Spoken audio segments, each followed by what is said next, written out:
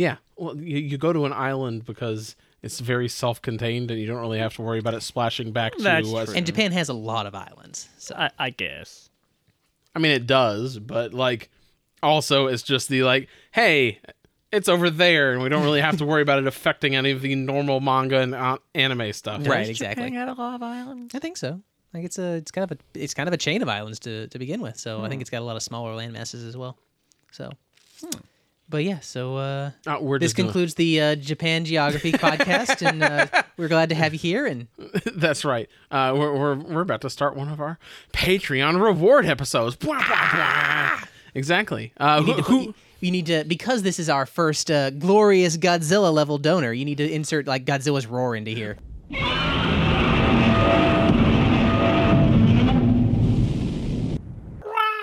Yeah, exactly. Or should I just leave that at my version of a Godzilla's roar, which sounds like a small cat trying to do Godzilla's roar? You should do whatever sounds best when you're editing it. But no, actually, I think I'm going to be editing this one, so I'll do whatever's best when I'm editing it, which is definitely going to be including that roar because I really like Godzilla's roar. Who do we have to thank for this movie? We have Houston Adams. He has been a longtime listener. You may know him from the fame of sending us the Wheel of Cage. Yeah. So Houston, we cannot express to you how much we are thankful for your generous donation. We are going to do our best, though, by having a movie that you've requested be our movie for this week. But we should very smooth there, Rick. Yeah, we're for those of you who don't know, we've got our Patreon at patreon.com/opinionated. And that's where Houston has generously donated to us at the highest tier possible, where he gets to just pick a movie for us to review. And so if you want to go and support us as well, you can do so at our Patreon. We always appreciate that support. But for today, we're going to do Houston's pick, which is why, hi, I'm Josh. I'm an analyst here in Nashville. And I'm a very fun, cartoony soccer game. I'm Rick Fox. I'm an aspiring author, and the name of my movie sounds like porno. I'm Brian. I'm an illustrator here in Nashville, and I don't even know the name of this movie. And we're opinionated.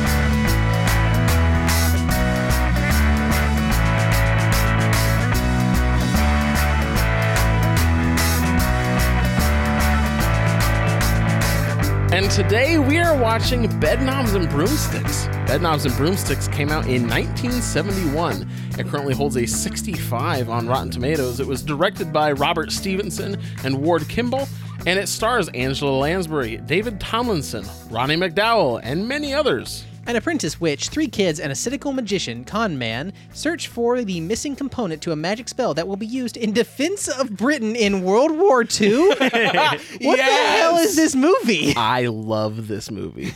It only has a 65 on Rotten Tomatoes, which makes me feel like it's my nostalgia that's kind of blinded me to errors in this movie, but I genuinely have no negative thoughts about this movie. I watched it a lot growing up, and it's really, really fun. It feels like you guys have seen Mary Poppins. Yes. Yeah. In the same vein where there's the scene in Mary Poppins where like they go into the cartoon world and like, oh, that's where you get the scene of him like kicking the penguins and that kind of thing, right? Like, and oh, they're doing the horse race and all this and that, right? There's a similar style in this movie where like, oh, all of a sudden they're like in the cartoony area. Okay. And that's where I was talking about the soccer game. Right, But okay. it genuinely is just like it's a fun, like adventure-y Disney movie for kids. And I have nothing but positive memories of this movie, and I am so excited to watch this. I mean, I'm not going to lie, that summary has me actually pretty hyped up because when you start bringing World War II and magic into it, that sounds kind of funny. It's not going to be that like what I would think of with that for sure. It seems like it's going to be more of a funny thing. It's not going to be like Saving Private Ryan meets Winnie the Pooh. It's not going to be like that mashup, but it's a very lighthearted like, oh no, the Germans are coming to town. We better get our crew together and then go kick their butts. And then like you see one of the Germans like yelping away as someone's literally kicking their butt. Kind of thing. Yeah, like, is that kind of lighthearted fun? Yeah. Sure. You know, you're not really worried about the atrocities of war in this one. Right. I know literally nothing about this except I did know the title. I'd heard of that before, and I knew it involved witches somehow. But like that title, that is a weird one in my opinion. It is, and even thinking of it so fondly, it does strike me always as a very weird movie. Okay. It kind of goes from one place to the other, and it feels strange at times. Like, it's fun, but it's definitely weird. Mary Poppins is that way too, though. It's kind of that way, but for me, it's a lot less boring than Mary Poppins, because Mary Poppins is like the story of like a nurse, right? And this is like a witch has to cast a magical spell, and that's the plot hook, as opposed to like a nanny has to take care of some kids for a day. Exactly. And so this is like just a much more fun premise. Okay. And so I have a lot more fun with this, even though tonally it does have a similar feel to Mary Poppins. Okay. Cool. Is it Disney? It's Disney. Okay. Yeah. Huh. Yeah, I'm really glad that Houston suggested this one, because it's definitely fun, and honestly, it's one that we've had other people request as well. Oh, is it? Yeah, I think there's been a few people who've requested it during our listener appreciation months. Okay, cool. So I'm glad we can finally get to it. Yeah, then. I'm glad we can get to it. So again, thank you, Houston. I'm excited to go and watch it. I don't want to spoil anything. Because it's just kind of a fun movie, and I know that neither of you have seen it before. Before we get going, though, we do have another shout-out to give this week. We want to thank Sarah Fayes for also supporting us on Patreon. She gave at one of the tiers where we shout her out on the episode. So if you'd like a shout-out, you can go and support us on Patreon, but there's another way as well. Rick? That's right. Last time, we got a retweet from Blondie at FX YHLY, I think, assuming I didn't transpose any of that.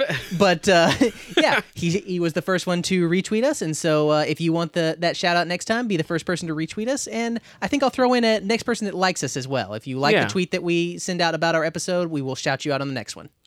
One of the best ways we have of getting out to new listeners is through your support and through you sharing our episodes, and part of that includes retweeting us on Twitter. So we want to say thanks to the folks that do that. So if you're one of the first people to, or if you are the first person or one of the first people to retweet us on Twitter, then we're definitely going to give you that shout out and like it. So yeah, both of them. But we're excited to go. At least I'm excited to go and watch this movie. I have a lot of fond memories. So we'll be back in just a minute after we finish watching Bedknobs and Broomsticks. You've made substitutionary history with schooner, McCoy's and foreign safety. Here she comes, in the most enchanting role of her career. You're not suggesting that I should take these children into my house. Exactly. The incomparable Angela Lansbury. As Miss Eglantine Price, the apprentice witch, who's taking a correspondence course in witchcraft.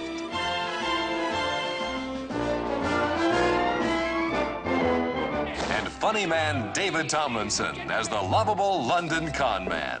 Please note the name, ladies and gentlemen, Professor Emilius Brown. I am here to divert, to amuse, and yes, even to help you. In Walt Disney Productions' super magical motion picture, Bedknobs and Broomsticks. I like you better as a rabbit, Charlie. Oh, well, I am really glad that we got to watch this movie. I think a lot of people are gonna enjoy listening to us talk about it, because man, it was nothing but it was just an enjoyable time, all what felt like an eternity of it. I mean, this is a 2-hour movie. This is not a quick watch. It was much longer than 2 hours, wasn't it? It was, I think, when I looked it up on IMDb, it said 2:17, but when we like paused the movie to look, like the movie that we watched had a total runtime of 1 hour 56 minutes. So regardless, it's basically 2 hours, right. But somewhere between the IMDb version and the version we watched, there's like a lost 25 minutes. Something like that. And this came after Mary Poppins, right? Oh, yeah. I don't know when Mary Poppins came out. I'm certain. I think Mary Poppins was like 60s. Was it the 60s? Did they have color TVs back then? Yes, they did. They did? Well, hell, I don't know, man. 64. Mary Poppins was 1964. There you go. Okay. So they just knew that on the cusp of color technology. Later. Yeah. Or I guess just after. Whatever. Yeah. You're right. This is a 2-hour film, but for me, there's only a few moments where I feel like, oh man, hurry it up. And usually it's the like, oh man, Angela Lansbury is singing about how the little kid just needs to behave and believe in himself. Let's talk about those kids real quick, because they're the thing that kind of gets us into the movie. Like they're sort of what the introduction to this whole thing is. They are foisted upon Miss Angela Lansbury. Because our I think witch. we're gonna have to. We have different ways of talking about movies. I feel like this is going to be one of the ones where we have to kind of talk about the plot, because I don't know that everyone's seen this movie. That's so fair. Yeah. At the beginning of the movie, we find out that children are being pawned off on random people in town because London's being bombed and they don't want those kids getting caught in those bombs for some reason. They've evacuated the children and they're being momentarily housed with people in the country. Which to me seems like a really bad plan to just be like, all right, kids, go live with these random people. But, you know. Well, like, it would make sense to me if it's like, oh, hey, these families who already have children, like, we're just going to give you a couple more, right? Like, we know that they know how to take care of kids. But when it's like, hey, old creepy man Jenkins down the street, do you want a handful of kids? Well, it seemed like it was up to the lady who was in charge, like, handing them out. So I guess she would just know who are the rapists and who are not. And also, this is like a cutesy little Disney movie, and so they're not just going to have like, oh, and our kids turned out great. But not those other kids. They went with the pedophile. Like, that's not what's going to happen. 3 days later, found in a ditch. They went to Touchy Pete's house. Gosh. Yeah, that's not going to happen in this movie. Well, I mean, to be fair, like that is basically the plot of the beginning of not Chronicles of Narnia, but specifically The Lion, the Witch, and the Wardrobe. The kids all get sent off to the country. Not to a pedophile's house. Not to a pet. Well, I mean, we don't know. Mr. Tumnus was in that thing, and he's part of Narnia. He's not part of London. Well, his house is in Narnia London. Is nestled in London. Yeah, exactly. Is that like the park in New York where it's just like there's a section of London like quartered off and like this is the Narnia section? No, it's just a pocket dimension inside of London. Oh, yeah. I feel like that doesn't count as being in London. I don't actually think I think it's in Britain is what we should be saying, not specifically London, because they're sent out into the country away from London. Anyway, there's these kids and they're pawned off on Angela Lansbury and her green smoke belching motorcycle that never comes up again. Like that's not a thing that matters. Well, because she quickly gives up on being a witch after what, 3 days? What? No, after 2 hours. Of a movie. We'll get there, but I mean, if we want to discuss this movie in order, you're burying the lead a little bit, Brian. I think this is important to establish early on is that she found this in a magazine or something. She's like, I'm going to become an apprentice witch, and she paid full price, so she's going to get her money's worth out of it. She's taking an a through the mail correspondence craft on witchery, and it's working excellently. She can turn people into rabbits at will. She can like make a magic bed that will take you anywhere. She can turn people into rabbits when she wants them to be toads or frogs. Well, to be fair, she later just decides, okay, we're just gonna go roll with the rabbit thing. And this is the thing, because like you said, Brian, by the end of the movie, she's just like, I suck at being a witch, so I'm not gonna do it. When throughout the whole movie, we're watching her do all of this magic that clearly can't be done by other people. Yeah, and it's like she's flying around on brooms. She's like imbuing lifeless objects with life to fight for her. I can only assume that the joke at that point was like lost on me. Like if you felt the way I felt about pickled poisoned dragon livers, you couldn't be a witch either. I'm like, what's that? What am I getting from this joke? What is the har? Honestly, my guess is that they felt like they couldn't have a person stay a witch at the end of the movie because that would offend people. I think that's got to be it. Because, I mean, like, even 20 years later in the 90s, people were like, oh, Harry Potter, that teaches you how to do witchcraft and summon demons, doesn't it? Right. So, like, I feel like in the 70s, it was probably a thing of, like, we can't have her stay a witch because then we'll have a whole bunch of pissed off people. She's gotta be a Did good people not person. have to have day jobs?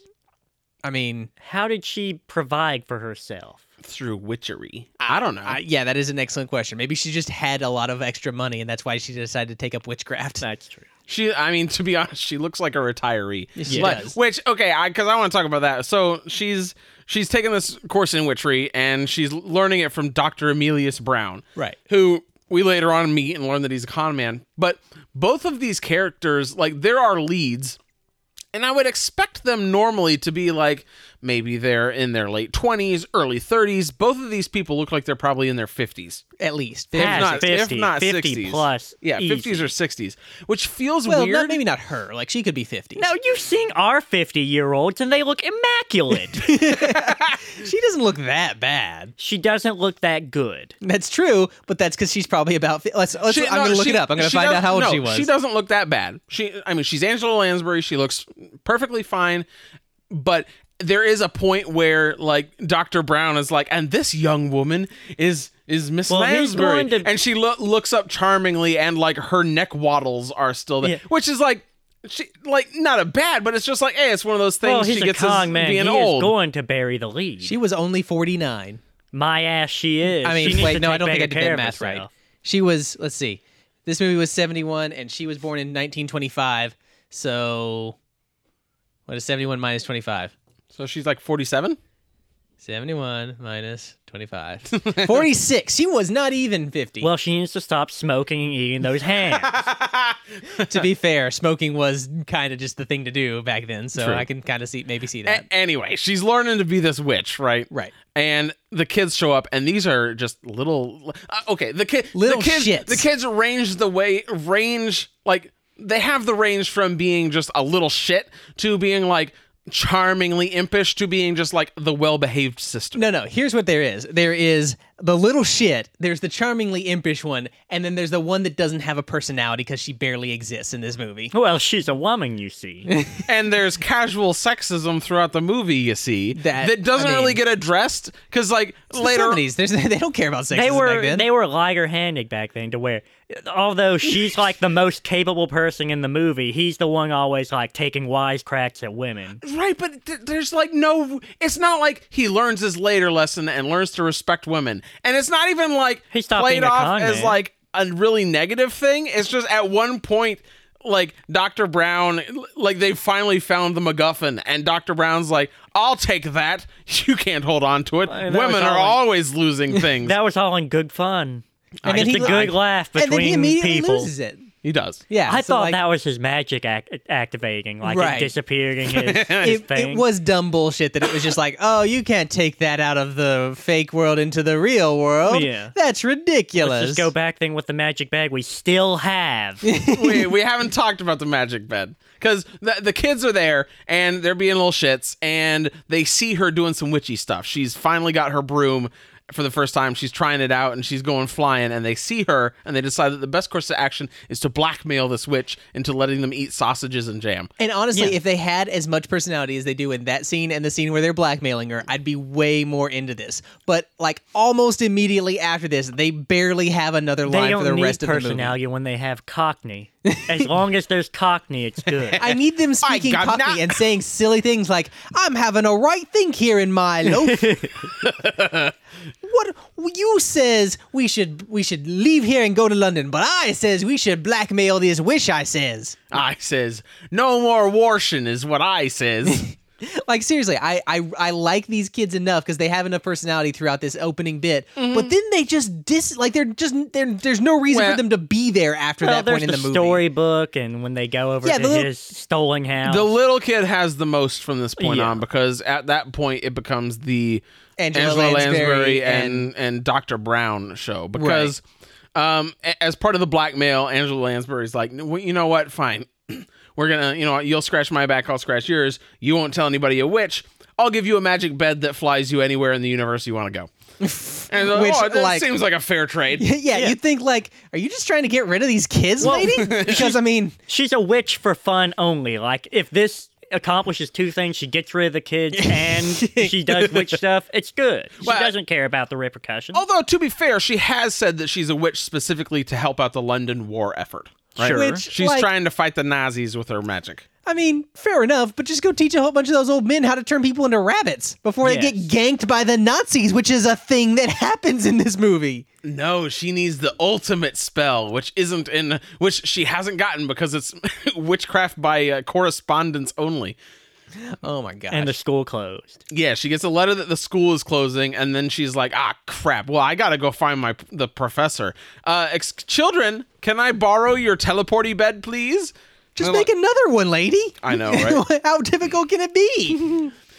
But she takes they all pile on the bed, and the one older kid who's been a shit this whole time is like, "No, I don't believe you. Even though you've turned me into a rabbit previously to teach me a lesson, I still don't believe that you can do real magic." This is the thing. His entire plan was predicated on the fact that he knew she was actually a witch, and then for no reason he's like, "No, I don't believe in this nonsense anymore." I don't even think that he doesn't believe she's not a witch. I think now he's just nitpicking every individual spell. Maybe. Like, you might have been able to do the rabbit spell that was supposed to be the toad spell. I don't think you can pull this spell off, though. What if he's like, well, last time you screwed up this rabbit spell or toad spell and turned me into a rabbit. What if we end up at the bottom of a lake or something? It's not like we can breathe underwater. Well, and that would be fair if he was like, you keep screwing up your spells. I'm not getting on this thing. Who knows where it'll send us, right? Right. That would make sense. But he's just being a dick about it. He's like, you're a shit witch, and I'm not going to go on your spells. You suck. And he does eventually, and then they all get because teleported. the cat had traumatized him when he was a rabbit, and the cat shows back up like round 2, bitch. We need to meow. I'm the scraggliest looking cat in the universe. That cat looks like it has been run over every day of its life, and is like it's an immortal cat that gets run over every day, and yet just will not die. It's on life 9. This for thing, sure. This thing looks like it has like patchy fur. It looks like someone has used it to dust the entire house. Like this thing is like, is that a real cat? I genuinely had to ask this. Yes. Is that a real cat, or was that a disgusting cat prop that they used and like dug out of the cellar that they had? I want to believe that they just like put some grease on him and like scraggled him up. Just like makeup wise. I don't want to think of it like Milo and Otis, to where they like beat up a cat until it was within like, that looks like a good scraggly cat. Wait, what? Milo and Otis? Yeah. Oh, they abused those animals in Milo and Otis. Dozens of animals died in the making. Are you serious? Yeah, because they did scenes with them like riding down a crate through a like river, and of course animals are gonna drown. That's fucked up. Yeah, it's a pretty macabre story of the making of Milo and Otis. It's really it is not up. it is not the light childhood romp you remember. I mean, I've never seen it, so I just know what it is. It's I liked it, but it's fucked up now. I liked it before I knew the truth of what it cost to make. Exactly. Our kids and Angela Lansbury hop on the teleporty bed, and she's like, "Take me to Dr. Brown." Yeah, exactly. Diagon Alley. And it basically, I mean, it does just appear in the middle of London, and no one questions the fact that a bed appears in the middle of London. They have like their psychedelic trip through like there's a weird outline of Big Ben and some fields. Yeah, it's basically the tunnel from Willy Wonka for a couple minutes. Yeah. And she doesn't doubt anything could go wrong. No, they're all just like, oh, this is Same thing with her riding her broom. Like she's not tentative about that at all. No. I don't know where she lost her fear throughout her life. Maybe she's just like, hey, I'm in my mid 40s. Yeah. It's time to just make her something. Twilight years. Yeah, try something. It's Twilight years. It's World War II. We don't last much longer than this. She's still alive now. This is like she's like 90 now. She's clearly done fine. She's working on what is the name of this? Corn cobs and buckle knobs. Corn cobs and buckle knobs. Bedknobs and broomsticks. She's working on the sequel to this, to where all Corn the cobs kids and are buckle like, knobs. That little boy needs to stop talking about his knob, man. You were dying throughout this thing. There was a lot of lines that was like, oh, just have a right turn on me knob here, ma'am, and we'll be off on our way. There's no way that wasn't intentional, right? Oh, little boy, just let me twist on your knob just a little bit. Get your knob out of your pocket. Twist it one time to the left and tap it 3 times. Knob, you have to help us escape from this coming lion. I'm sorry, ma'am. My knob won't get out of my pants. My knob is stuck. Yeah, knob means penis, by the way, if you don't know that. For those that aren't aware.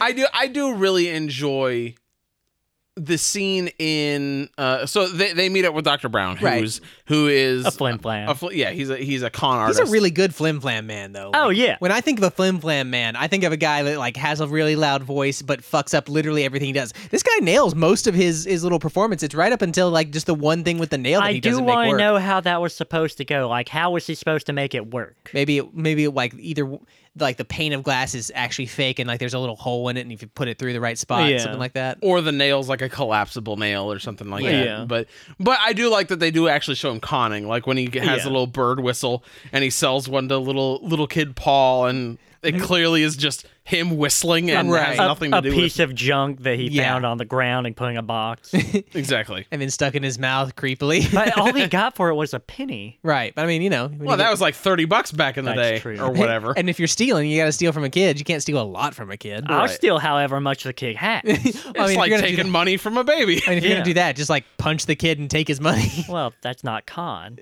That makes him no different than just burglary. Yeah, that makes him no different than I think like burglary involves knife stealing from a house. man. That's true. And Knife Tie Man is creepy. Like, he genuinely is kind of like wandering around with his pencil mustache, looking like Walt Disney's evil cousin. And he's hanging out over on Portobello Road, which I enjoy until we get to the 10-minute dance number. That's all it is. Seriously. No, because they're going around and they're checking out the different shops and being like, shits again.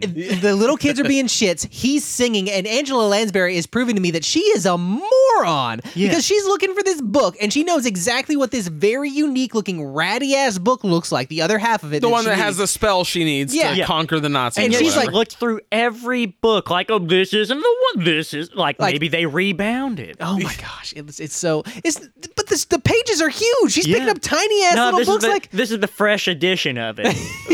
That's right. It's a reprint. To be fair, when you live in a world where you sent away for a correspondence course on witchery, like maybe there's just magic around every corner and you just don't know. So like any one of those books could have the magical spell that she's looking for. Why didn't she just ask for the book with the knob? Paul's magic knob.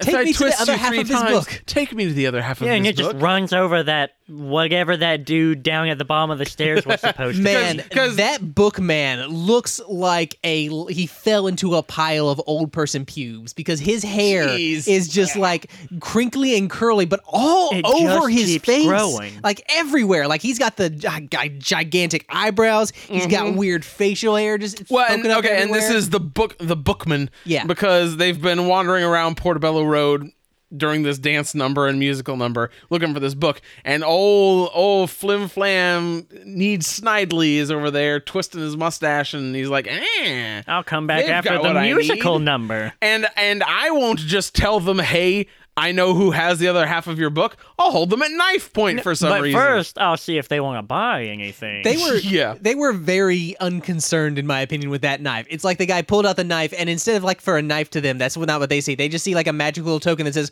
you have to do what this guy says. Basically. And that's how they treat it. It's just like, that's unfortunate. Let me just push your knife hand away, good sir. What and he should have done was just stand in between them and giving her the look like, do the rabbit thing, because she can do that anytime she wants if she wasn't like 90 years old and had Alzheimer's. Okay, and maybe this is why she's like, I'm not cut out for being a witch, because she can't remember jack shit. No, she cannot. The rabbit spell is 4 words. It's like pedigree, apogee, perigee, flimagee. Right. And then you turn into whoever you're pointing at into a rabbit. 4 words. Most useful spell she could have, and she also says it's the easiest spell that she has. She can turn any of her adversaries into a bunny, and it's what's stopping her? The fact that she can't remember the 4 words. If she doesn't have her notebook. This woman can easily create a bed that teleports you, and she's like, I'm not cut out to be a wizard. But you know what the thing is? You know what would be really helpful to all the allies in freaking World War II? The ability to teleport shit. You can fix so many problems that way. Paul's magic knob, teleport me to Hitler. Twist, twist, twist. Oh, look, it's Hitler. Bang. Look, Not even won. that. Not even that. It's just you stack a bunch of dynamite on the bed and then twist it and send it on its merry way. Oh, magical bed, take me to Auschwitz. Let me get all of these people out of there. No. Get the bed, get that unexploded bomb and put it on the bed and take it to hit like 100 feet above Hitler and then drop. Yes, exactly.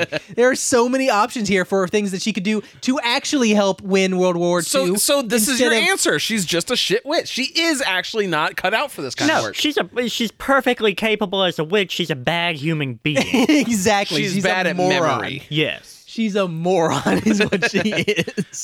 They do eventually get down to the bookman. I like to think that the reason that her little motorcycle has like green smoke is just that she doesn't take care of it at all. She's got nothing to do with being a witch. She just has forgotten, vehicles need oil at some point. She can't remember which bike is hers, so she has to find some way of making it unique. Yes. And also, I don't want to skip over that like 15-minute long segment where it's just, let's have a whole bunch of people dance for no reason. Okay, here's some more people dancing. So we're rewinding a bit to right before they go and meet the bookman, which is the Portobello Road scene, where, like you said, the kids are being being little shits and messing with the people in their stalls. Right, yeah, and like our normal con man guy, Dr. Brown, he's sitting there just singing a whole bunch about this road and all the shit you can find there, and then for no reason it just breaks into a dance number that goes on and on. I think I'm still sitting up there watching it right now. There's the English country dance. There's the Irish step dance. There's the Scottish kilt dance. There's the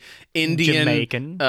Indian dance and the Jamaican marimba dance. Oh my god! Like it sounds like you are making this up, but you are not. You are listing off the actual dances. There's the London street hookers dance, and like it's just all these dance numbers, and eventually they start intermingling with each other's dances. Yeah, this is what they did before the internet. Which I still think is like, oh, it's a little charming thing, but you're right that it does. The one song, Portobello Road, because of this dance number, goes on for like, it feels like 10 or 15 minutes. Yeah. The magic's dead. Right. The movie takes it, like, up to this point, it is moving along fairly quickly. Like, oh, yeah, you're moving from one thing to the next. And then this just slams on the brakes as hard as it possibly could. And it's just like, we're going to show you some dancing for no reason. Did they just book too many dancers? I don't know. I just, like, I feel like the 70s was a different time where you could just do stuff like this. That was a good show to just see different people dancing. Yeah, I mean, this movie is clearly not here to tell you a story that is an excellently crafted plot. Well, because they saw the formula of Mary Poppins. Little Mary Poppins Bo Peep. Yeah. And they're like, we got magic, we got singing, we got kids. Yeah. I mean, that's all you need for a good Disney movie, really. I mean, you're not wrong. This isn't a bad children's movie. It's not a bad Disney movie. It's a bad movie, but it's not a bad movie to sit your kids in front of. And your kids are going to be entertained watching it. Yeah, and exactly. as a child, I was very entertained watching it. And I could see that, but I am not a child watching this for the first time. And so after about the third dance, I'm like, how long is this going to go? And I'm less than halfway through. Well, and really, what makes this such a shame is that is because it breaks up the pacing so much, like you said. Because you're right, it does break up the pacing a ton. But then, as soon as this number's over, we go back to like we're moving on to the next scene. We're moving like the pace picks back up again for a couple seconds, for a little while. No, it picks up until we get back to like, okay, now we're gonna have a soccer match between random. Well, before that, we still have it's to listen to the song Underwater. Exactly, the song Underwater also. Let's not the jump thing. there without talking about how we get there, because they go talk to the bookman. I bet the people that have not seen this movie are like, what the song fuck Underwater? is going on with this movie? Soccer match with animals? What the hell? Exactly. I mean, to be fair, I was sitting there going, what the fuck is going on in this movie? Did the bookman seem nefarious to you until the knife? No. Yeah, not at all. He seemed completely legit. Like, I'm just also interested in magic, and now you have the book. Let's trade. I'm not going to try anything. There weren't like here. skulls on his desk or anything. I was pretty sure he's a bad guy. I thought those two guys were going to come along for the rest of the adventure. Like, we're just going to keep adding to our crew over the course of this story. And the kid had the book that talked about the island that he said didn't exist. And for some reason, all of a sudden, they're on completely different sides of the field. Because it's fucking, let me see that book you just said they existed. No, I don't think I'll show you that, mister.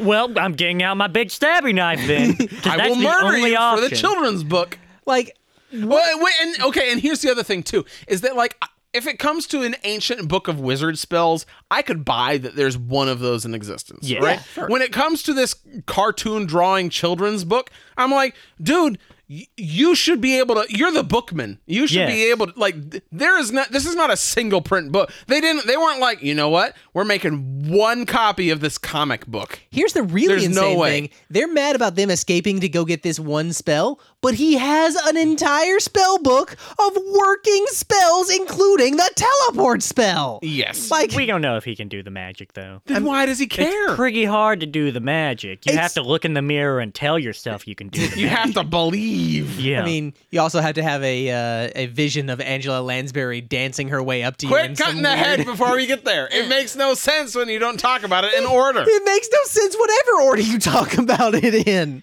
Anyway, so they go down there, and Bookman and Angela Lansbury have opposite halves of the spell book. But they think... And Angela Lansbury's like, I gotta get the good spell that's at the very back. And the other Bookman's like, I gotta get the good spell that's like right where I'm missing it. And they trade halves, and it turns out, it doesn't actually tell you the spell. It just says, that was a mighty good spell. Which, here's the thing, that doesn't make a bit of freaking sense, because the way that it's said is like, he's like, I thought it was in your half, as though the way that it says at the end of the thing implies that there is a first half that actually has the spell, but it doesn't. It's just like, and this spell is really cool and blah, blah, blah, blah. If you listen, it kind of, because they read off the sentence and how it's worded, and it kind of makes sense to think like, oh, it would be right in the sentence after this, and vice versa. It does make a little sense. Hers makes more sense, but for him, I get it just because if it's not in this part of the book, it's got to be in the other. Otherwise, why would they mention it? I guess, but I feel like he should not immediately jump to murder is also a part of this. Like he didn't immediately jump to murder until they wouldn't let him see the book. Right, because, well, and let's get to how we get to this comic book. Because Bookman is like, the great wizard Asmodeus who wrote all these spells, it was his pendant that had the words for the greatest spell, and he got shipwrecked at sea and eventually was training animals to become more human. Who became more human through his magic, but then they turned on him and killed him. And that island was called the Island of Naboomafoo. And they're like, but no such island exists. And then the kid holds up his magazine that says... The one who's always right about everything, kid. That kid. And this is the comic book called The Island of Naboomafoo. And they're like, no such place exists. And the kid's like, oh, but yes, it does. Because as everyone knows, every children's book has to be rigorously checked for facts. There are no children's books that have anything but the purest truth. This movie was well before the internet. And so not only could people not lie on the internet, but it's like, people don't lie in books. Now, hold on. Who wrote that comic book? Because Asmodeus or... Rock Me Amadeus, whoever that guy was, is clearly dead from the animals. Right. Did the animals write and send it out? Probably, yeah. Why? Because they're dicks. They're like, don't come to our thing, we'll kill you like we did this wizard. That's not what the comic book said. I don't know. That is an excellent... Maybe they just needed some kind of economy, and their economy became telling the story of their people and shipping it out. Okay, I mean, I could get with that. At any rate, Bookman's like, all right, give me that comic book or I'm going to start stabbing. No, he didn't say, I'm going to start stabbing. He first asked for it, and for some reason, immediately their switch flipped to like, we're not working with you anymore. He only has two options. He can either ask for or he can fight. Like it's like an RPG where you're only given a certain number of options. There's no reason he was giving them that they shouldn't just let him see the book. Well, no, they were only working together because they thought that, like, Bookman was working with them, and they were like, oh, he clearly needs something in our half. He doesn't have the whole piece. But if I get his half, I'll have the whole piece first. I'll get it. And so they weren't like, yeah, we're teammates now. Let's do this. Let's solve this riddle of Asmodeus. That was clearly them being like, yeah, we don't really trust you, but if I get your piece, then I'll have the upper hand, kind of thing. And so when it turns out that neither of them have the upper hand, and it's actually little Paul and his weird knob and the comic book that he's been carrying around with him the whole movie, then it's like, oh, we still have the upper hand. No, we're not working with you anymore. Which is when Bookman starts to get a little stabby. And pulls out his much larger knife than his cohort's knife. Yeah, the thing is, they're the slowest stabbers ever because they're there's no stabbing at all. Kind of standing there like, hey, let's hold our knives in a not even vaguely menacing way. Oh, you're going to get on that magical bed? Okay, and you're tapping it in a magical way and saying some kind of words? To be fair, Dr. Brown is like, he's putting the schmooze on. He's like, gentlemen, pay attention as I will astound you before your very eyes. Like we'll just disappear. Right, he's putting on the show, and they clearly aren't doing the magic, so there's no reason for them to think that, like, oh, them getting on this bed is going to teleport them out, right? Because he does want to see where he's going with this. Right, and then they get on the bed, Paul plays with his knob a little bit, and they teleport to the island of Naboomafoo. Yes. Or more accurately, to the water underneath the island of Naboomafoo, where you don't have to breathe, and you can just float around and talk to the fish. And you don't get wet either. Like the water... That was such a weird thing. Is just that it is treated as though it is not a thing that they are underwater, even though they are underwater. Like, how high were they when they came up with this scene? Wait, whoa. So, they recognized that the world that they were in during that part was a different place because she saw the metal later on wasn't there and that you couldn't take it away. So, how Asmodeus get there? Logical inconsistencies. It doesn't make any sense. Okay. Yeah. There's no reason that when they get when they get Asmodeus's amulet from the King Lion that it should disappear. except for the fact that her memory's bad and she has to forget it for a little bit. For the movie. They don't want to just keep animating the thing. Yeah. Which this is my favorite part. I love it when they get to the island and they're talking to all the animated animals, and I love the soccer game between all the different, like the dirty yellow and the clean blue or something. Yeah, and the elephant's firing it with his trunk. I think I would like this a lot together. better if they had somehow incorporated the kids into it more, or Angela Lansbury's character into it more. Yeah. But instead, it's just one note gag of like, hey, we're gonna run over the dad character. I say Dr. the dad Brown, character, yeah. Dr. Brown. We're gonna run over Dr. Brown over and over and over again. Ah ha ha ha ha. Which it is a decently funny thing. But like, at this point, I'm like, okay, what the hell is this movie? So right, it is a little difficult for me as a adult person to get into it. Whereas, if I'd seen this as a kid, yeah, totally down for that. Okay, I'm getting run over. Yeah, ha ha ha. Which I mean, I don't think there's anything wrong with having that problem. No, with yeah. It. As a kid, I just remember being like, oh, the soccer ball got stuck in the warthog's horns.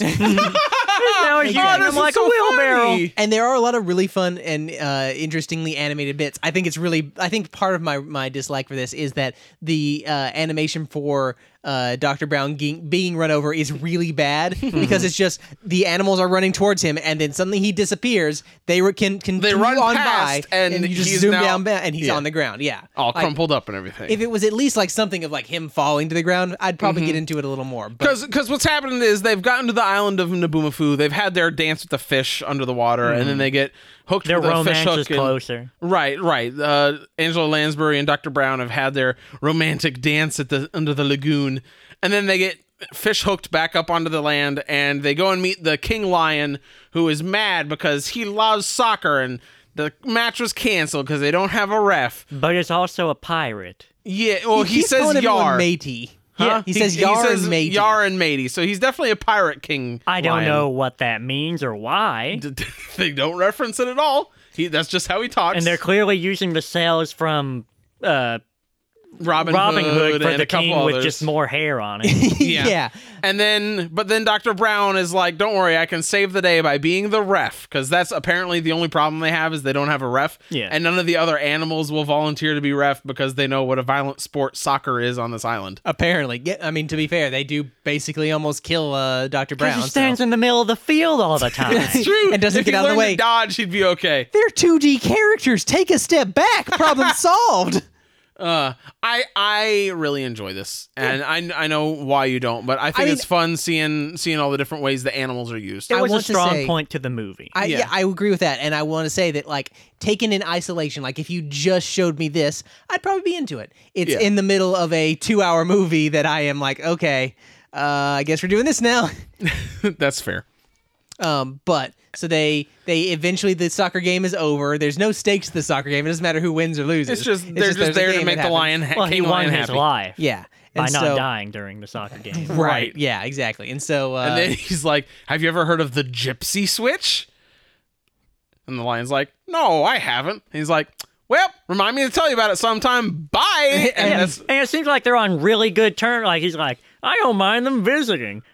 I don't want them to live here, though. I mean, really, couldn't they have just said, "Hey, can we see your necklace for like 30 seconds?" Or if they listened to that kid for once, Yeah. he could have just kept his necklace. They could have been good friends with Cartoon King Lion. Yeah. And everything would have been peachy king hunky-dory, mate. Or because the lion clearly has no problem with them looking at it, right? Yeah. Because Dr. Brown's like, that's a lovely necklace. And the lion's like, Let me oh, write thank it you. down. It's been in my family for years. And he shows it to them. And like, he's like, oh man, Dr. Brown, you, the one without the memory loss. Yeah. Like, why don't you just write down the words Make for a a minute? stencil. I don't care. Anything besides stealing it. Photography wasn't invented yet. No, definitely not. Yeah. There are no photos of World War II at all. Yes. They don't exist. So there's no way for them to just like memorize the words. Oh no. They could have made a lithograph, but it would have taken several hours. And they didn't have any of the equipment. A plaster casting of Yeah. it. Well, actually, that would have been really Man. easy. They were on an island. They could But have done some If only we plays. had a book and we could write Exactly. things down in it. But- man, But instead, he decides the proper thing to do would be to steal the amulet. Well, which, Kong Man. He can't. well, of course, he can't fight that. No, yeah. He can't help himself, can he? I mean, he's if that was he's the just thing, such a scoundrel. if he was like, I want to sell this, Fine, I'm on board. That makes perfect sense. Like maybe I'd they be even down ask for him, they're like, why'd you steal it? We could have just memorized it. And he's like, this'll fetch a pretty penny. Yeah, and he like bites it. Yeah, even that though was it's clearly not gold. Yeah, exactly. That'd be perfectly fine. But then they get back on. They get back onto the bed, and Angela Lansbury's like, this is just what I need. And he's like, I'll be taking that. You women always lose things. It is. That's She doesn't exactly what even he says. seem all Like, that's that word for offended word. by it. Okay. She's just like, yeah. I mean, she's got awful memory. I would hand it to her. I do constantly forget things, so maybe I would lose it.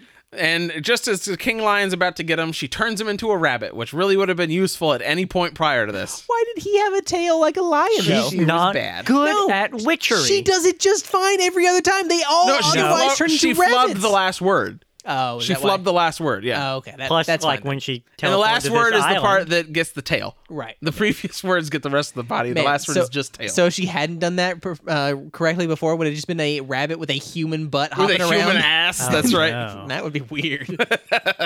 Anyway, They get back on the bed. Paul twists his knob a little bit, and they it's never not going to be funny. they to me. teleport back home to Angela Lansbury's witch house. Hooray!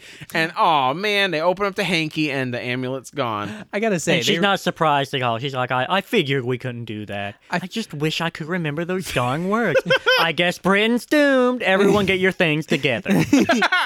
We're German now, I guess. I gotta say though, since this is basically the last time that Paul uses his knob, I need to talk about this real quick. Paul's magic incantation and little like finger motions for twiddling his knob are not particularly enthusiastic. He's kind of like, okay, I'm gonna touch it.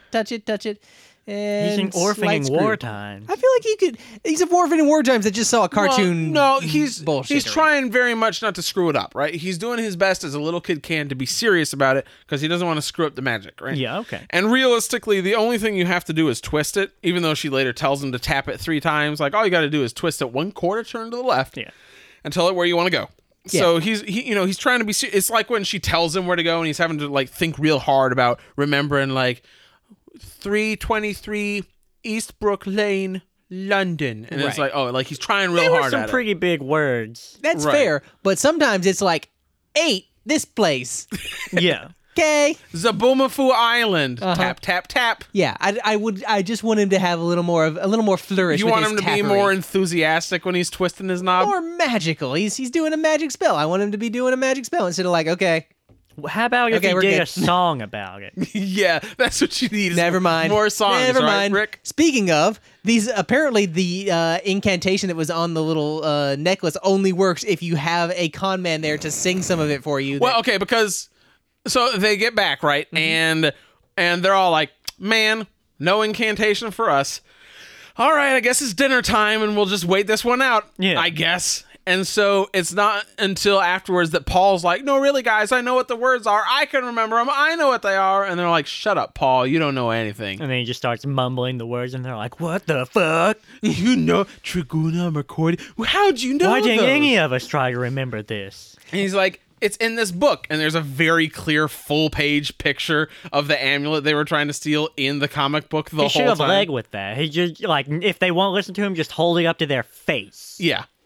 there was. Yes. How do you not see this? I think that might have been when I stepped into the kitchen to get a Dr. Pepper. Okay, yeah, no. He opens up the comic book and there's a full-page giant picture of the amulet with all the words. How do you think they got the words again? I thought he just memorized it and said He it. also did, but... No, yeah, I just thought he had memorized it when they saw it, like while he was holding it behind his back. I was pretty There's impressed. a full-page picture of it in the comic book. I was kind of impressed with this kid and his ability to remember something, and then I find out, oh no, he just used the thing to go to Zaboomafoo Island, and it's like, okay, whatever, we're there. Oh, by the way, I know this incantation we're looking for. It's right here. Bam! Look at the picture. Exactly. Woo! So he's got it, and they're like, "Oh, Kid's an Paul, idiot now." We should." Well, how's he an idiot? He's been trying to tell him about What it. if he only got this book when they went to what's-his-face's Dr. Brown's king Okay. house? Yeah. Oh, did he? What if he just didn't finish the book and see that until the end? Okay, that's fair. That would be fair. Well, yeah, because it's when they get back that he's finishing leafing through it, and he's like, "Oh, I know it," and he tries to tell him, but they just won't listen. Gotcha. And he's even complaining later. He's like, "Nobody listens to little old Paul." I mean, yeah, that's fair. You are a little kid. No one listens to little kids. Exactly. They say dumb things all the time. So, yeah, but also he's been the one with the answers to all the problems so far. Yeah, but he's He's the little one kid. that knew about Zaboomafoo Island. What else did he do? He had the magic words. Shut up. So he hasn't had any other good things. And it's been his knob that's been taking them on the magical journey so far. I'm going to have a right think here in my loaf and come up with these words. Yes, I am. They get the words, and they go up to the attic to practice them out. And Angela Lansbury asks for Dr. Brown's shoes, and then they all start singing the words together. And that gives her the oomph she needs to really believe. And she starts singing it, and oh man, the magic words, Traguna, Mercoides, Tricorum, Satis D, and it gets them all. Can you tell I've seen this movie a lot? Yes. Yeah. I'm a little disturbed, honestly. The shoes start dancing. And then they start being a little rascal and kicking people in the cooch. And then all the other clothes in the house start dancing around, and all sorts of shenanigans start to happen. She's terrified by it, but he's digging in. The kids are having back and forth. Why shithead is having fun chasing his pants around the room. And okay, she clearly knew what this spell was going to do. Why is she so put off by it? I guess she didn't think it would be so manic. Like she thought they would just line up for her, maybe. No, maybe. I think it's like Mickey Mouse, right? In Fantasia, when he's like, I'm going to get these brooms to do the work for me. And he's like, yeah, I'm doing a good job. And then later he comes back and he finds out like he's trying to tell them to stop doing the work and they're not listening. And he's like freaking out because, oh man, he made him come to life, but he doesn't have as much control over him as he expected to. I think it's kind of that, where she's like, yeah, I got the shoes to move. And wait, I didn't tell him to kick me in the butt. What's going on? Right. And then that's what starts to freak her out a little bit. Yeah. And she can't turn it off because she has bad memory. Right. And then the guy has to tell her it's from section 8 from my notes. And then which she doesn't use. She goes and looks for her, and the shoes kick her glasses off and kick them away from her. Yeah. But then it just kind of stops on its own. And she's like real discouraged because she's like, I'll just never be a good witch. I was never meant to be a good witch. And then immediately after that, someone shows up to the house and's like, oh, is this fine young man here going to be your husband and the father to these children? And he's like... No, and she's clearly digging it too. She's like, oh, that sounds lovely. Doesn't it, Dr. Brown? And Dr. Brown is like, well, time for me to be hitting that old dusty... kids, I really got to head out for some cigarettes real quick. I'll be back. Because he's known these kids for a day. Yeah, it's completely reasonable. Well, and the whole thing is he's a con man, so it makes total sense that he'd be like, yikes, she did want to make collar. He did want to make a career with her. He just wasn't ready for that. He was in it for selfish ambition. He hasn't learned the act of selflessness yet. I mean, no selfish person would ever use another person for their incredible magical abilities while taking advantage of them. That's a terrible idea. Nothing a con man would do. But what does make you selfless is your libido in your late 50s. No, it's not even that. See, you're missing it, because he goes to the train station because he's ditching them. He's like, I'm out of here. Yeah. And as he's the kids are broken the hell up about it. Silently weeping. Those kids look like you just murdered their dog in front of them. They are she's crying. An awful parent, and he was juggling for them and keeping everyone happy. Well, yeah, okay. He was juggling and doing all sorts of tricks and fun, and he was actually cooking. He cooked them sausages and mashed potatoes, while she was just enjoy your raw turnip greens. Yeah. Here's some raw greens from the yard. She says she cooked them nettles, which I know is an actual dish, but it sounds like she just went out and got some weeds and threw them in some water and called it soup. And so it's like they clearly are attached to him, and he's just not having it. And so he goes and he passes out at the train station waiting for the next train. And while he does that, oh my goodness, the Jerrys invade, because here come the Nazis. Yeah. And these are not your bad Nazis, right? These are not your... I'm sorry. You want to rephrase that? No. These are as good as Nazis can be. These are not your Schindler's List Nazis. These are not your Inglourious Bastard Nazis. These aren't even your Indiana Jones Nazis, okay? These are much friendlier Nazis than that. They don't kill Angela Lansbury and the kids after clearly defying orders and trying to escape. They're just like, you've been naughty, into your garage you go, and that's it. I don't know. I still feel Auschwitz. What? No. I thought. Didn't you just say that and make me believe that was a thing? I said that these weren't the Nazis from Schindler's List. No, from when we were watching the movie. I think when we were watching. Oh yeah, Rick made a joke about it, but no, these are clearly child-friendly Nazis. They even say they're not there to kill anyone. They're just there to scare people, scare England into giving up peacefully. Yeah. with the terrifying power to like gank an old man in the night. Yeah, well, they steal like they attack. Well, okay, they sneak up behind one of the old men's soldiers and like put their hands around him, and it cuts to like another scene. So the implication is that they straight up murdered that old man. Just tied him up and gagged him. They tucked him They in the never bed. show us, so, like, They never showed him get murdered. Yeah, but the like, And they showed the Nazis being very friendly throughout the rest of the movie. I like how angry you guys are at the implication that Nazis How would murder dare you someone. call Nazis monsters, Rick? Exactly. These were good men. Implying death is scary to children. Except in a lot of Disney movies where they just outright murder the bad guy in front of them. But anyway. Or the good guy. Have you guys seen The Fox and the Hound? That's fair, yeah. No, you're There's not wrong. plenty of good guy deaths as well. Yeah, that's but true. they're animals. Bambi's mom, man. Oh, I had Anyway. a real attachment to her. Bambi's dad. Yeah, him too. No, okay, but so the Nazis have invaded, and Dr. Brown is asleep at the train station, and that's when He has a vision. Well, no, of first he has his sexy- conscience. First he has his Yes. conscience. He's Telling like, him what- Conscience is a- Dr. Brown, you are a cad. I don't even. A coward. I don't even think that's his conscience. I hope you think kill that's just- yourself. Yeah, it's like almost on that level. It's like you're a coward and a horrible man, and you will never have anyone love you. That's You just a don't part. deserve love. That's just a part of the dark arts that they don't really touch on. Like, What's Her Face Jeez. also has the dreams, and they don't talk about that. She dreams of herself coming down Yeah. because he has With all these Satan's thoughts, legs. and then he hears Angela Lansbury singing, and he looks up, and he like in his dream fugue state, he like sees a like Sexy Angela Lansbury, it's like Angela walking down in Lansbury this and, gold like- onesie. But from a distance. Yes. Like, they don't want us to get a good look at that. I don't want to cause any little boy to have like some strange fetishes about women in gold suits. Like she just was like, look she's at me. well, and okay, because I don't even know if it was the libido, because that's also the outfit that like in the poster of the two of them like performing together that he was trying to propose. When he was trying to like have this old lady come along with him, and clearly there was nothing else that they were going to do except make He wanted money. to make money off of her, and this was the performing outfit that he was proposing. And so he wanted her to twiddle his knob. get out of here. Well, to be fair, at least it seems like a one-woman kind of guy, because when those much younger, prettier harlots showed up, he was immediately off. He's Like, no, shoo. there are children here. What's wrong with you? Well, I don't know if that's one woman so much as like, hey, I don't want to, bang you in front of these kids. Like, no. No, He didn't- there he was didn't- there was no like, here's my number, call Yeah, me he later. didn't give, he was like, very a- much like, get out of here. Oh, how dare you? Gugger trash stank. I really wish that was a line in the movie. Yeah. That would be hilarious to me. Yeah, they throw that into the Portobello Road lyrics. Yes.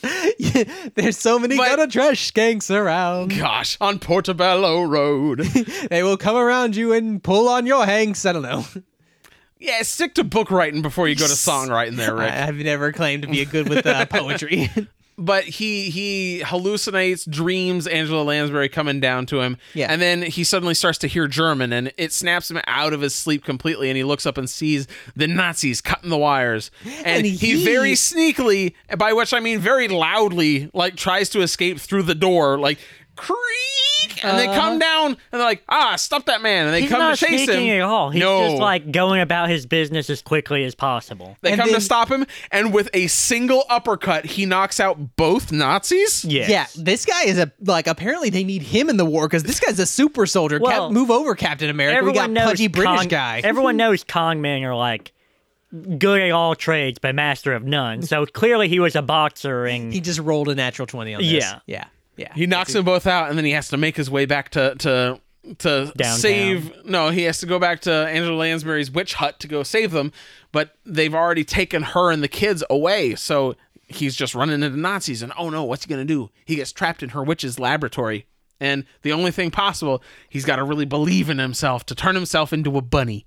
It's the only thing. Not turn the people attacking him into bunnies. Not fly away on a broom. Not even like use the ultimate spell that they've been after. He's like, nope. The only thing possible is I got to look in the mirror, really believe in myself, give myself a shitty little pep talk where, come on, old boy, you can do it, old chum. You just gotta believe in yourself just this once. well, because he's been a rabbit before. He can picture that. He has to start wiggling his nose and like doing that weird little lip thing, which apparently was a big selling point of this movie because he does it a lot. It's true, he He's does. like, instead of being a frog, hear me out. I do a really good rabbit. I do a mean bunny. Yeah. He succeeds. He turns himself into a rabbit and scurries after Angela Lansbury and the children into the museum of every form of British weaponry and armor, apparently.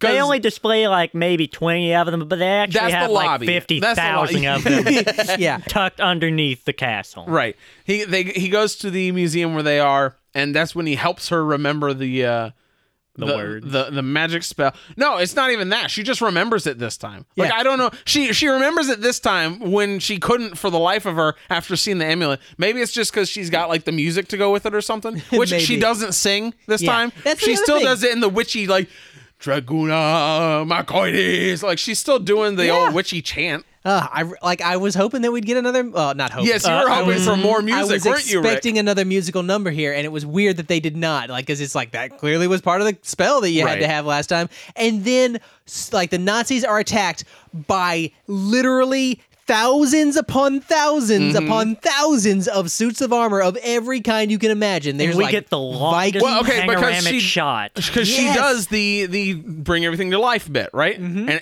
all the suits of armor and weapons in this castle turn to life. And it is, you're not wrong, it is the longest panoramic shot that you could ever imagine. It just goes on and on Maybe and they on. actually set up those armor suits and they're like, we gotta get the whole thing in here. Like, we spent days setting this armor up and you're just going to pan over it for 5 seconds? They painted most of that. That's gotta be like it took me days to paint these tiny armors. Like, it feels like it is literally a 3-minute shot of it just panning across very slowly to show you more and more and more it's armors. Just like the dance singing Portobello Road. Except like they show blank suits of armor and then they show this and this. They show the red coats. Yeah, and they the show Scotsmen the and their conquistadors. kilts and... Well, no, we get to the Scotsman because everyone else shows up, and then the Scotsman shows up, and everybody loses their shit and just like, what the fuck? And all the suits look over was like... that? Were they got the war bagpipes, and that's how you know it's on. Yeah. Well, I don't know. Was it that, or was it like... Oh, man. Those guys brought the That's not freaking even armor. bagpipes. Do we have to listen to bagpipes? It's not even like the dude who comes to the bonfire and brings his guitar. It's like the dude who comes to the bonfire and brought his harmonica. And you're like...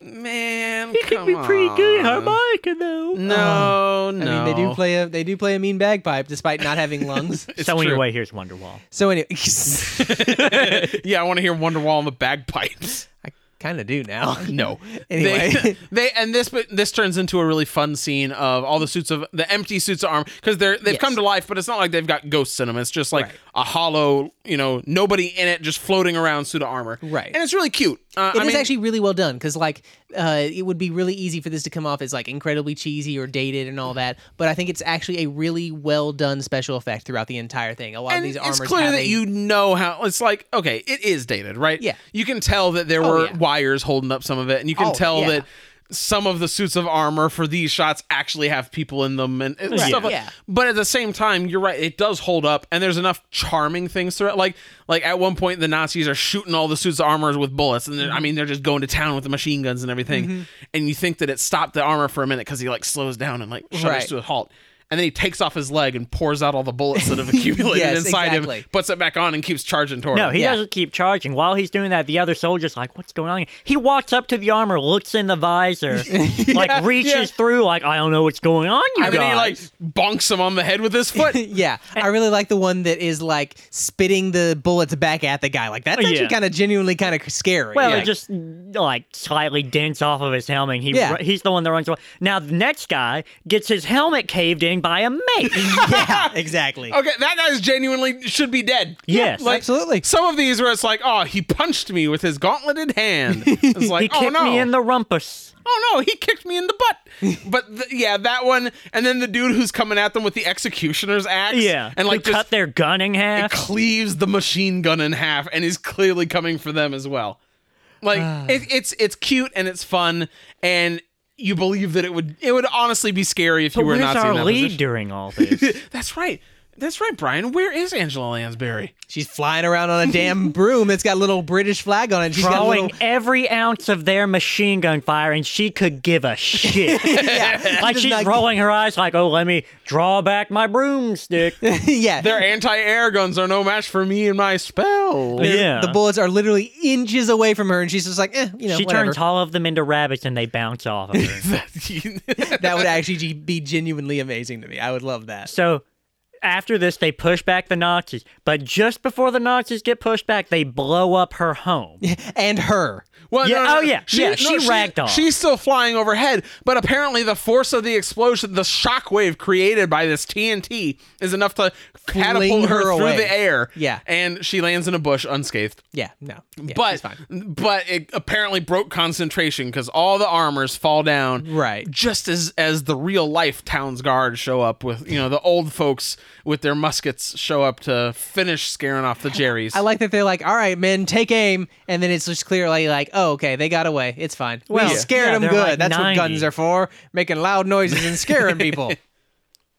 So, yeah. I thought that when they blew up the house, it's like, oh, they're all going to live in that mansion now. And like, everything's going to be fine. Yeah. Because, I mean, everything would be fine either way. It's just now they've got a mansion. Right, exactly. Right. Nope, that is just the excuse for them to blow up all of her witch stuff and her to say, you know what? Fuck this witch shit. I'm done. Because her and Mr. Brown are together now, and I guess they've adopted the kids. And because it hard cuts from like, okay, they've blown up and scared off the Germans to here's 30 seconds of, oh, I'm not a witch anymore. I gave it up because I'm a bad witch. All right, we love you kids. You're adopted. Also, Dr. Brown is here, and he's your dad, but he's going off to war. He's going to be a soldier now. He's going to be a soldier. Goodbye, folks. I'm sure glad I have a dad that's not going to be here again. Roll credits. That's it. To be fair, he's joining the old folks like militia. Oh, yeah, so, just like, to protect the town. Yeah, exactly. True. So maybe he should... Maybe he's still being a con man. Witches? What if he just like runs away as soon as he's out of sight? That's part of the con. Yeah, exactly. I've got the magic spells now, guys. I stole them out of the embers of that house. I stole Paul's knob. Jeez. Oh, I loved my knob, though. I really enjoy this movie, and even now when I see the things that slow the movie down, I still have a fun time with it. I kind of want you to end this out because I feel like you will have the best ending note personally. Well, that's fair. Why don't you start us off then? Okay. I feel like I have been a little bit of a grouch throughout this podcast, and I want to walk that back just a little bit because I'm coming at this movie as a 31-year-old man seeing it for the first time, not a child, enjoying the wonders of special effects that I have never seen before. And the magic of Animal Kingdom soccer. Exactly. And so I don't think this is a bad movie. I think this is very much a movie that is not for me because it has very little to offer what I want from a story. But I think that in terms of it being a movie that is just there to entertain children and have a good time with them, it's fine. It's not great. It's not the best movie ever. At the time, it may have been brilliant. And so like I don't really know what to compare it to except Mary Poppins. And I'd say it's about as good as Mary Poppins. What about that old movie where the guy falls into the ocean and turns into a fish with glasses and buck teeth and falls in love with another fish? Excuse me? I'm sorry, I don't know. That movie? The Little Mermaid? When does that I don't happen in think The Little Mermaid? That's like the opposite of the plot of The Little Mermaid. But yeah, like I think that this is a fine movie. It's okay. Like if it is doing, in terms of judging it like on what it is attempting to do, which is a big part of what I try to do when I'm judging a movie, I think it does a fine job, and I think it's a decent movie. It is very much not for me. And if this was a, do you think you would have enjoyed it if you'd seen it when you were like 6 or 7? Oh yeah, for sure. I liked Mary Poppins, so I would have definitely liked this. And so that's why I'm going to give this a 3 horribly mangled, dusty ass cats. Well, what's your favorite and least favorite? Oh, my favorite scene is probably the animal thing. The animal thing is really good and it's a lot of fun. Oh no, actually, no, it's the armor thing. I really like the armor scene. The armor scene is great. I'm tempted to say that my least favorite thing is the Portobello Road dance for an hour, but it's actually. No, I just don't think I want to be a witch anymore. I'm bored with it, and having unlimited magical powers kind of sucks, so I'm out. She just wasn't cut out for it. You know what I really wanted all this time? A husband. That's what I needed, and now I have one, so no more witchery stuff. This clearly wasn't involved taking care of cats. Yeah. So anyway, my that's my least favorite part. So my final rating is it's gonna be 3 out of 5 dusty ass mangled cats because it's a good movie at doing what it's doing, and I don't want to hold my my sensibilities or the fact that I am an adult against it. So Sure. Yeah, 3 out of 5. That's fair. Brian? I was pretty tired, and I just did not have time for those long fat ass crawls that get decided to put. Like at the beginning of this movie, they were like, you know what? Let's commission someone to make a big ass tapestry that details like the goings-ons of this movie, and then the crazy long different dance scenes and the just a lot of fat to be cut off this movie. But if I wasn't grumpy, pretty good movie. I assume that they plan to have sequels, or at least like set themselves up to be able to do sequels with like the doorknob, like, oh, she's going to have a new career now as a... I don't know. I feel like that was just like the last little bit of childhood whimsy at the end, as opposed to a sequel. Because I feel like if she was going to be there was going to be a sequel, it would like have her still be witchy. I mean, that's why I thought she was giving up witchy so she could do something else next time. I mean, this movie made its money back many times over. It was a budget of $3.6 million, and it made almost $38 million. They had $3.6 million back then? True, Yes. but this was the 70s, and that was before like we're always constantly gonna be putting in like the sequel baiting. Yeah, exactly. Right? So, least favorite thing was like her witch thing, and just the fat. Favorite thing was It's got to be the armor of the animals. I feel like those are the two options. I mean, those are both really good options. Did you love? I mean, I feel like a third option would be all of the jokes that we made about Paul's knob. Okay, yeah. I mean, it was a good watch with friends, I guess. Yeah. There were good jokes to be had there. So yeah, 3 out of just barely 3 out of 5 knobs. Did you say knobs? I did not say knobs. Knobs. Okay, 3 out of 5 knobs. 3 out of 5 Paul's knobs. Yeah, that's right.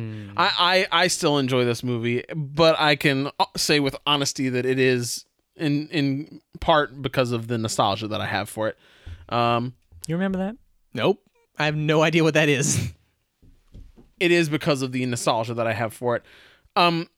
I think that I agree with you. There's the parts that could definitely be shortened down. The dance number is long. Mm-hmm. I don't remember it being that long from previous watchings. Seeing it now, I'm like, oh boy, they've been dancing for a bit. But I still have fun with it because of my memories. I think my favorite part will always be the like the animal soccer game. Yeah. Like it's just fun, and the kid in me, like that was my favorite part as a kid, was watching like, oh man, they've got a cheetah and a hyena and a rhinoceros and an alligator, and they're all playing soccer, and they're all doing like a different animal thing. Their specific talent as an animal. Yeah. Right, exactly. Like the cheetah is the fastest soccer player out there. He's got to hold his pants up. Because he's running so fast they're falling down. And like it's just fun. Yeah. And so that's my favorite part. And I think I would agree that the fact that the movie kind of drags on in spots is probably the worst part of it. And I will say the Portobello Road dance number is, I think, the worst offender. Yeah, it definitely is. It like really brings things to just a screeching halt for a long time. I don't think it's the most boring bit. I think the most boring bit of the movie is when they go to Dr. Brown's house. And they're like, we didn't even talk about that. Singing and talking in the library and this and that. He's wooing her. Right. That's boring. But at least it serves a purpose, and it's not as dragging on as the end of the dance number. So I still have a lot of fun with it, though. I'm really glad that Houston suggested it for us. Yeah, me too. I enjoyed watching this with you guys and kind of getting to relive a little bit of my childhood. So Not really I'm gonna suggested it so much as bought it from us. True. Nonetheless, I'm going to give this... Yeah, I'll give it 4 out of 5 correspondence courses. Okay. Because I am going to give it the extra point just for nostalgia's sake. Because I had a fun time with it. I really appreciate Houston donating and picking this movie for us. If you'd like a chance at picking a movie for us, you can support us on our Patreon, patreon.com/opinionated. Additionally, we always love hearing from you guys, whether it's on our Twitter @opinioncast or on our email address, opinionatedmoviereviews@gmail.com. Real quick, before we end it, shameless plug for one of our own. Rick, you just published a book. I did, yes. What's it called, and where can people find it? It's called Fate's Pawn. You can find it on Amazon in the Kindle store, and it is coming to print soon. It's not quite there yet, but as soon as I can get it in print, we will make that happen. And if you've got an e-reader, like a Kindle or a Nook or something like that, you can read it right now. Or a phone. Like if you have a phone, you can read it on your phone right now. Too. So shameless plug for Rick's book. I appreciate your shameless plugging of my things. No problem, bud. We always appreciate you guys listening, and until next time, we're opinionated.